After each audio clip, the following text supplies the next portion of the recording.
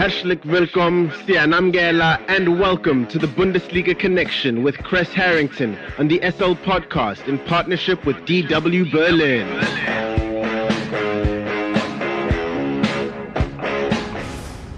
It's time for the latest from Germany's domestic football league, the Bundesliga, and more. For that, we're joined by Kres Harrington from our partner station Deutsche Welle in Berlin, Germany. Kres, with the transfer window having recently opened, let's talk about Borussia Dortmund. They could be missing a key piece soon.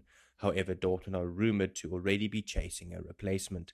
Jude Bellingham and Weston McKennie are the names being thrown around. What are your thoughts there?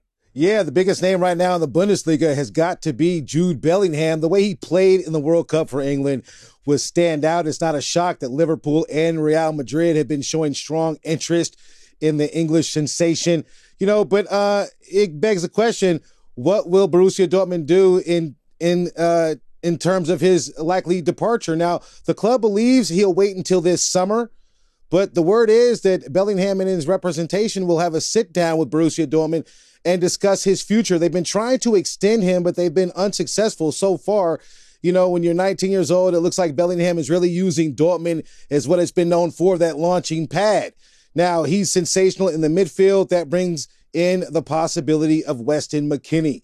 Now, Weston McKennie right now plays for Juventus. He also played well at the World Cup for the US of A. He had an interesting hairstyle. I urge anyone to check it out. Nice, colorful hairstyle. But he played very well, and he's at Juventus. Juventus, as I'm sure a lot of football fans know, have re-signed Paul Pogba, and that could put Weston McKennie's playing time in jeopardy. And that is the reason that Dortmund have been considering Weston McKennie as a replacement for Jude Bellingham. Now, you have to consider money. Obviously, money is a huge thing. Now, the market right now says that Jude Bellingham could get as much as 125 million euros for his signature.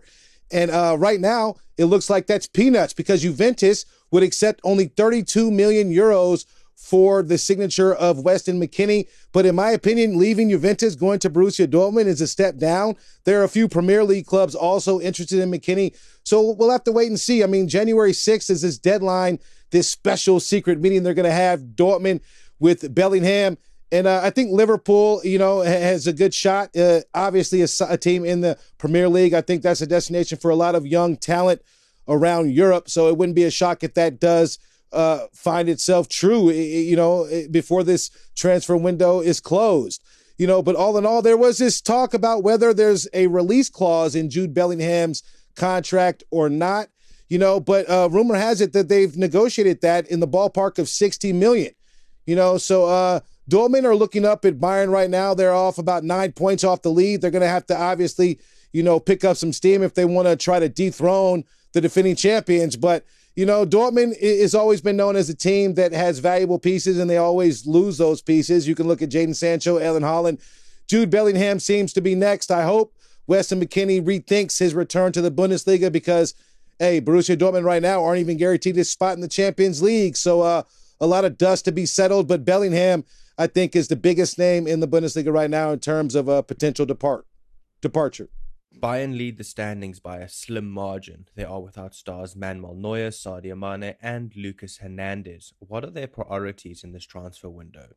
Well, their number one priority is going to be between the posts, looking for a viable candidate to replace Manuel Neuer. I mean, Manuel Neuer went skiing, damaged his leg. I mean, in a ridiculous accident. He shouldn't have been out there in the hills skiing, in my opinion, but he is the most important piece, the last line of defense for Bayern Munich. So he's important right now. Jan Sommer, he plays for Gladbach. He's been a name that's been thrown in the mix because he's been spectacular against Bayern Munich. He's also spoken himself, Jan Sommer has, about his link with Bayern. Bayern want to get something done before January 6th. This January 6th seems to be a very important date. Another name has been thrown into the mix, not only Jan Sommer, but also Bono. Bono played very well in the World Cup for Morocco. Yassine Bono, known as Bono, and he's also a name right now that's been thrown into the mix. A lot of teams, obviously, when you shine brightly at the World Cup, like a lot of talented players have done, domestically, teams start paying attention. And that's the case right now. Some people are against that idea. You want to, give more time and determine whether or not it's a good fit, for the culture and all of this. I think Jan Sommer is going to be the best fit if a move is actually made. Bayern Munich tried to recall their one player, Alexander Nübel, on loan, but he's not going anywhere because I mentioned this before. He doesn't want to be simply a Band-Aid for Manuel Neuer until he gets fixed. So I'm not sure what Jan Sommer will do as well, because I think once Manuel Neuer gets healthy, he's back between the posts. I think the Bayern brass, the leadership in Bayern, the team, and everywhere in Bayern Munich, in the Mia San Mia universe, believe that should be the case. So I don't think anything will change now. I think it'll be a tough break for any goalkeeper trying to fill that void, because of that reason alone. And in terms of Sadio Mane, Lucas Hernandez, this World Cup, the Winter World Cup, as it's been referred to, has always, been a concern when it comes to injury. Lucas Hernandez was injured very early in the tournament, for France, so he'll be out. And then Sadio Mane, with his injury, he'll be out as well, until he's healthy. Months as far as Sadio Mane, those were the last reports. You never want to speed an injury back, because obviously there are a lot of hopes and a lot of expectations on the shoulders of Sadio Mane. So I wish him well in getting back. But priority number one, just to circle back to that, is obviously going to try to find a viable candidate to replace the boots of Manuel Neuer. Sven Ulreich is the second string goalkeeper, but he's been shaky at times when he's filled the void. So I think Bayern, especially when you consider Oliver Kahn, a former goalkeeper, is leading things now, that's his number one priority, no doubt. And before we let you go, Kres, just like always, what else has hit your radar? Yeah, a lot of players out there on other teams' radars. Bayern Munich's Alphonso Davies is one of those players. He's garnered some interest from Real Madrid, but Bayern Munich says no way in the world we're going to let go of an incredible young talent. He did suit up for Canada, even though it was an unsuccessful World Cup return for Canada after 30 years. But he did score a goal for the Canadians. Alphonso Davies, known as the Roadrunner, on his team, he is obviously a bundle of speed and defense combined with a bit of offensive threat as well.